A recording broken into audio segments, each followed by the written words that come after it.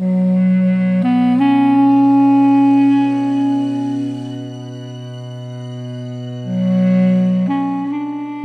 to ACDHR in Conversation on Political Prisoners in the UAE.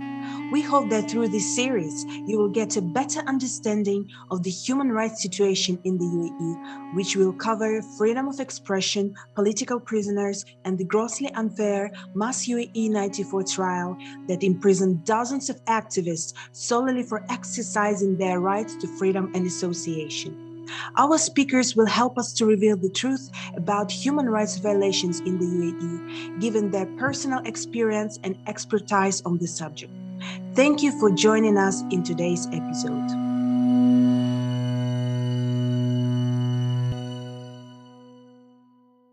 Hello, everyone. You are listening to the ACDHR in Conversation podcast. This is our second interview with Ines Osman, a human rights lawyer and the co-founder and director of MENA Rights Group, a Geneva-based legal advocacy NGO promoting fundamental rights and freedoms in the Middle East and North Africa region. Thank you, Ines, for joining us again. Thank you, Alina. I'm excited to continue this conversation. Today, we'll discuss the role of non-governmental organizations and the international community in tackling human rights issues in the United Arab Emirates. I would like to start by saying that when I ask people what they think about the UAE, they usually answer that it seems to be a modern, glamorous, tempting, and very pleasant destination worth visiting and spending a great time in. This country is well known for its super ultra modern cities, Dubai and Abu Dhabi, which are associated with luxurious lifestyles, attractive tourist destinations, and everyone looks so happy being there. So my question is, at a time when everything looks so glitz, glamour, and amid the perceived political stability and welfare, why should we care about the UAE and its human rights record? That's a very good and very difficult question at the same time. I guess it's a sort of personal, but also collective choice. If you go to a place, what do you choose to look at? And we could take other examples. If you go to China, for tourism, would you actually seek to educate yourself about the human rights situation there? Or if you go to Cuba, or, this question could actually apply to, a lot of the travels or places where we've all been. And I mean, personally, of course, the answer is yes, we should care about their human rights record, but clearly not everybody does.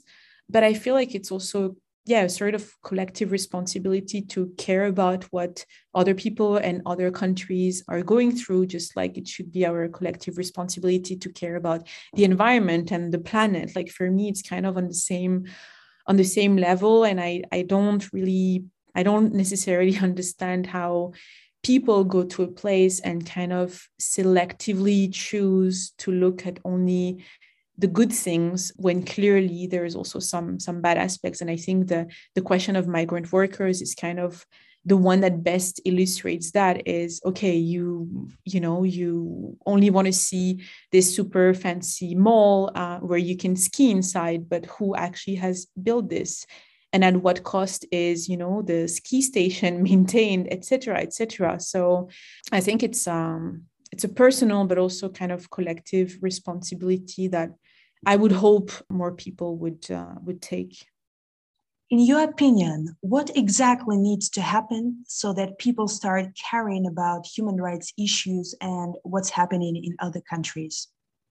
That's a difficult question. I feel like it's also a matter of kind of moral standards in a way. And I do get that in the case of the UAE is a bit peculiar because unlike some other countries, just to take a country in the region, if we compare it to Saudi Arabia, for example, I feel like there is a little bit more awareness on the human rights situation there, because obviously people have heard of, the situation of women in Saudi, etc. Like there is some sort of common knowledge about the situation there, but that's really not the case for for the UAE. For most people, when you say UAE, they're like, oh, Dubai, I would love to go to the Atlantis to swim with dolphins. And, that's kind of all they see. But yeah, again, I feel like it's the responsibility of everyone to educate ourselves on a certain country where we would like to go. But I also think that the motivation for the UAE should also be that, in my opinion, people who travel to the UAE, they're not exactly aware of what they risk.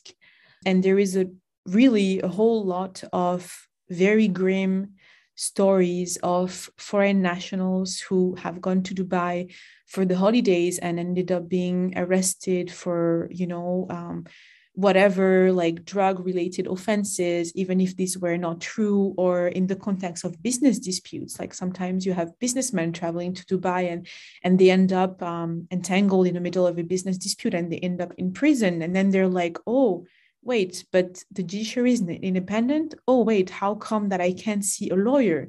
Or how come that I'm being abused in prison? So I think if it comes down to one motivation, I would say that people are also taking risk by traveling to Dubai, even just for, tourist or business reasons. And they need to educate themselves, actually learn about the system before they go, because they could end up trapped there.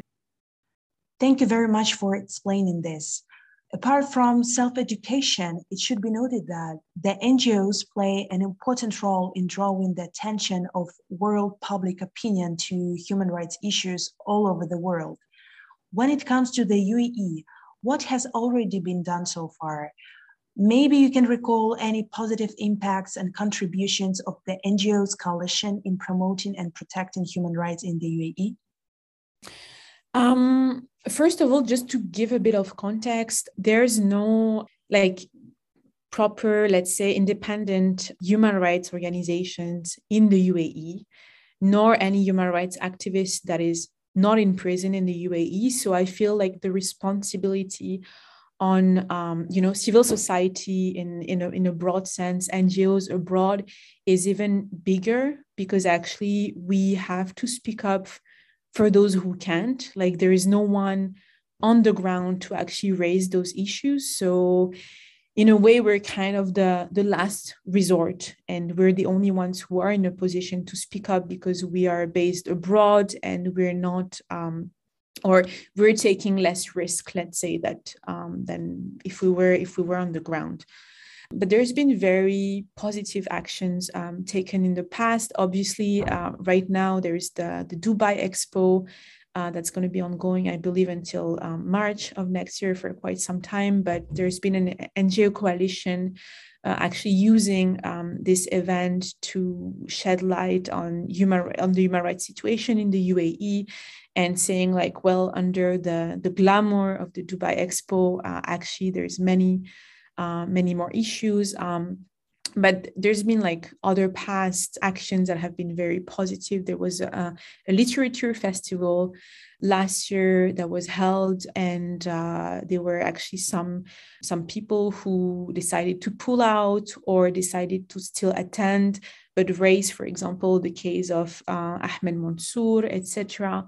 So there's been some positive actions. We would obviously hope to see more, but yes, there's definitely some active civil society out there, and we just need to continue pushing.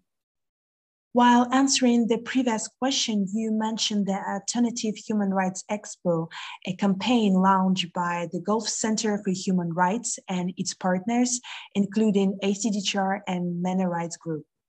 The main goal of the campaign is to highlight the repression still happening in the country and to counter the narrative of tolerance and openness that the UAE is trying to uphold at the Dubai Expo.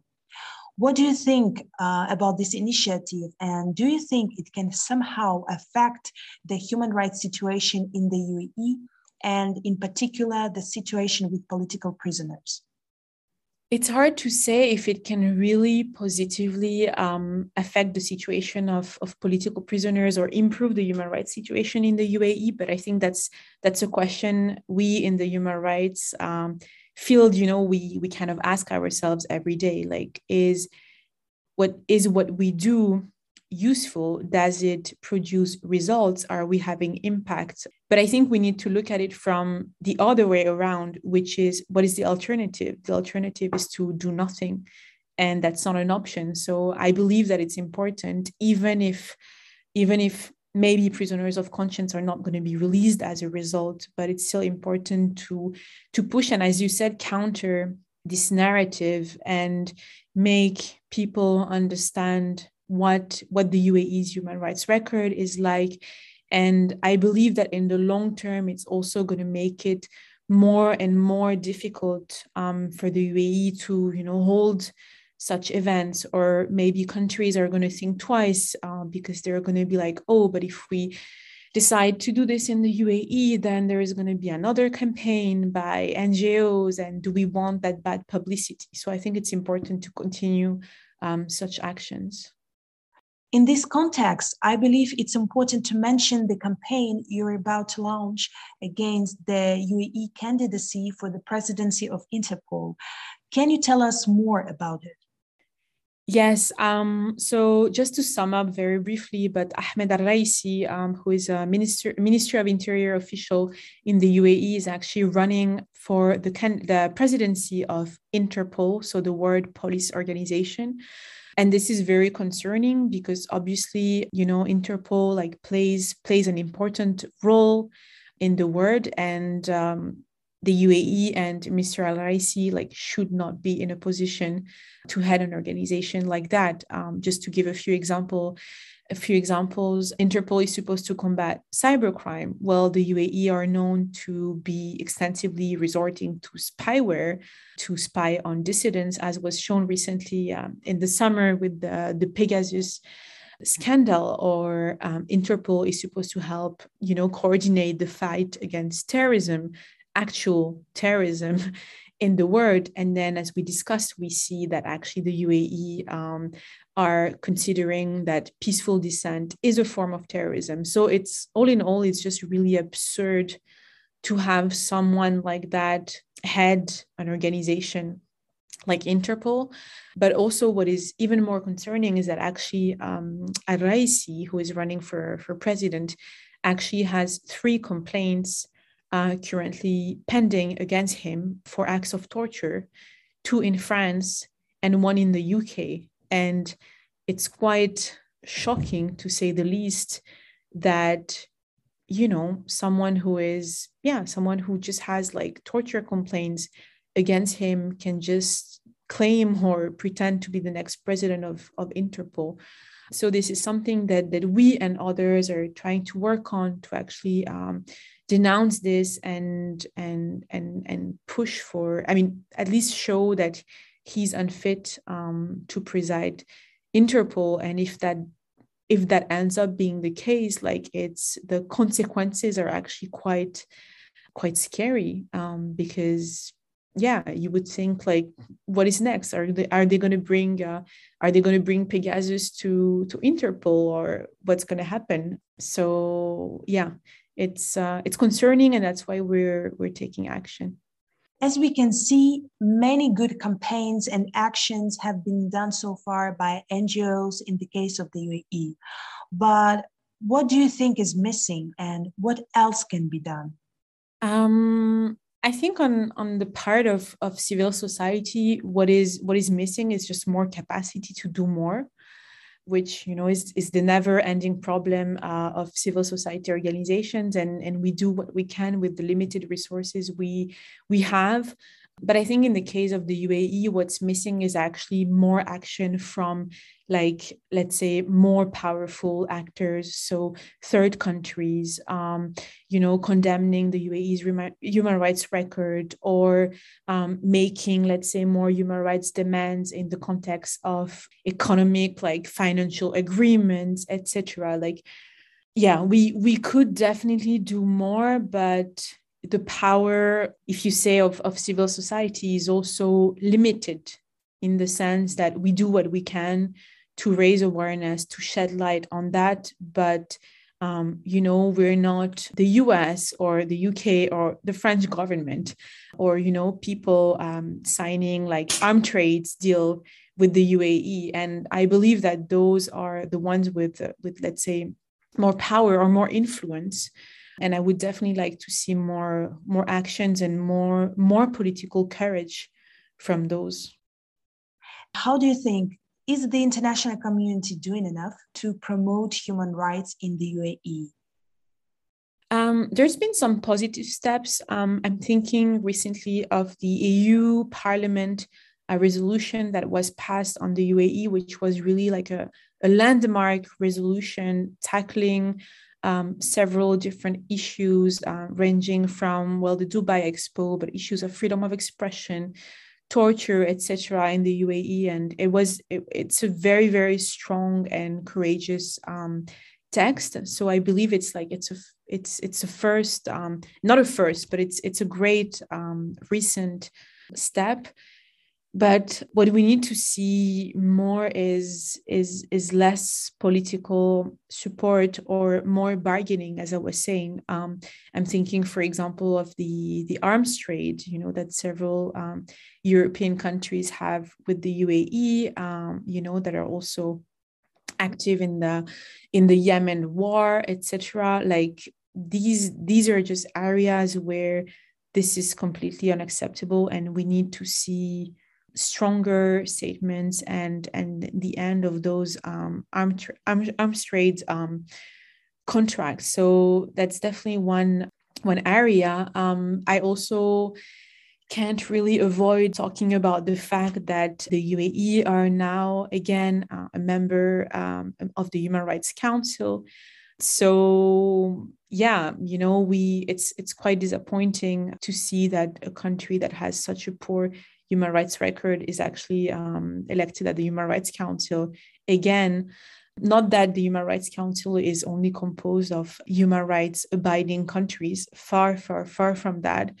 But yes, we would like to just see more condemning, more urging of the UAE to comply with human rights standards. And there is very little of it. And it just, from a civil society perspective, it feels like they have a lot of support, and that it's they're sort of a really big kind of monster to go after. Now, I would like to talk about the UAE PR campaigns.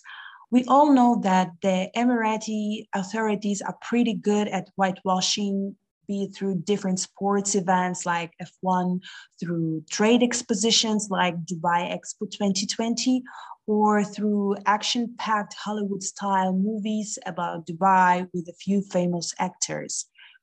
The Western influencers and celebrities who attend these kind of events without mentioning human rights abuses, but promoting Dubai or Abu Dhabi as tourist destinations, they somehow whitewash the image of the Emirati government. Do you think all those celebrities have any idea about the deplorable human rights record in the UAE, or do they prefer to put aside those issues? It's hard to answer because I'm obviously not them, so I can't tell you for sure that they know or they don't know about the UAE's human rights record. But to be quite frank, and in the context of UAE campaigns or campaigns on Saudi Arabia, like I do feel like we see more disappointment than successes, because it's quite rare to actually see celebrities kind of pull out or cancel a trip or cancel a concert or an art expo or whatever. So it really makes you wonder, like, what do they really not know, or do they choose to ignore this for financial reasons? Because obviously when you go and, I don't know, have a concert in the UAE, like you also get a big check. Same goes for celebrities, promoting certain like tourist destinations. So maybe they just, I don't know, have different moral standards, and maybe they care more about other things, which is a shame because they actually have more power than they think.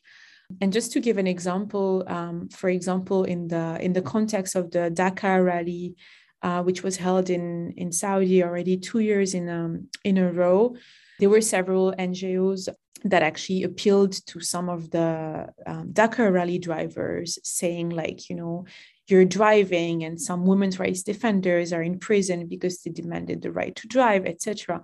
And there were some responses from the drivers who actually said like, yeah, but I'm just here for sports.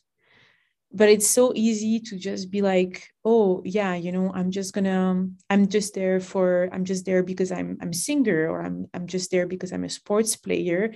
Like, I think they really try to sort of, make up excuses for not caring about these issues. But at the end of the day, we should all care about those. How do you think, what can be done to stop these celebrities from turning a blind eye to human rights abuses, not only in the UAE, but in other countries as well?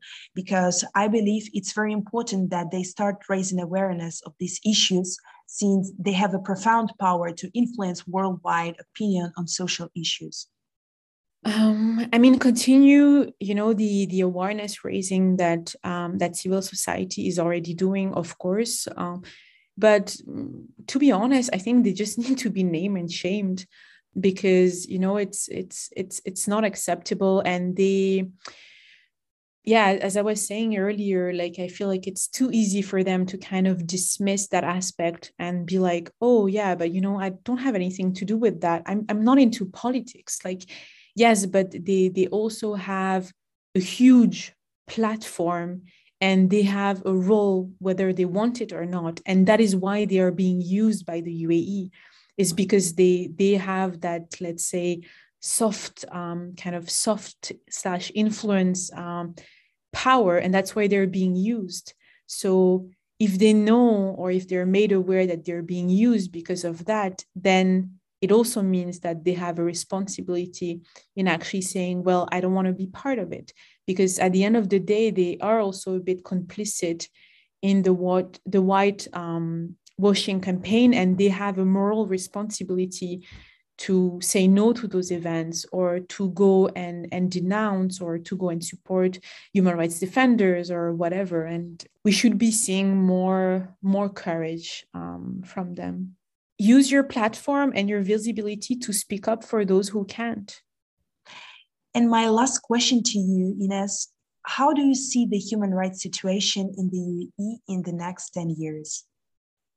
That is a very hard question, but I like to say that nothing is ever predictable.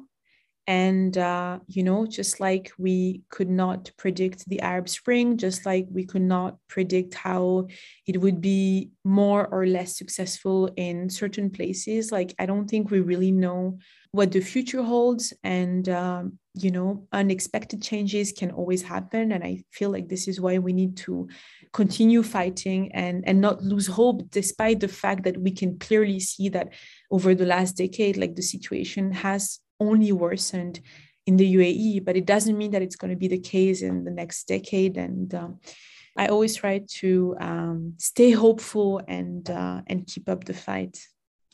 It's been a pleasure to interview you. And on behalf of ACDGR, thank you, Ines, for speaking with us today. Thank you. On behalf of ACDGR, thank you for joining us and for listening to our podcast. The next episode will be available next Friday. In the meantime, don't forget to subscribe to our social media channels if you want to learn more about the human rights situation in the GCC countries.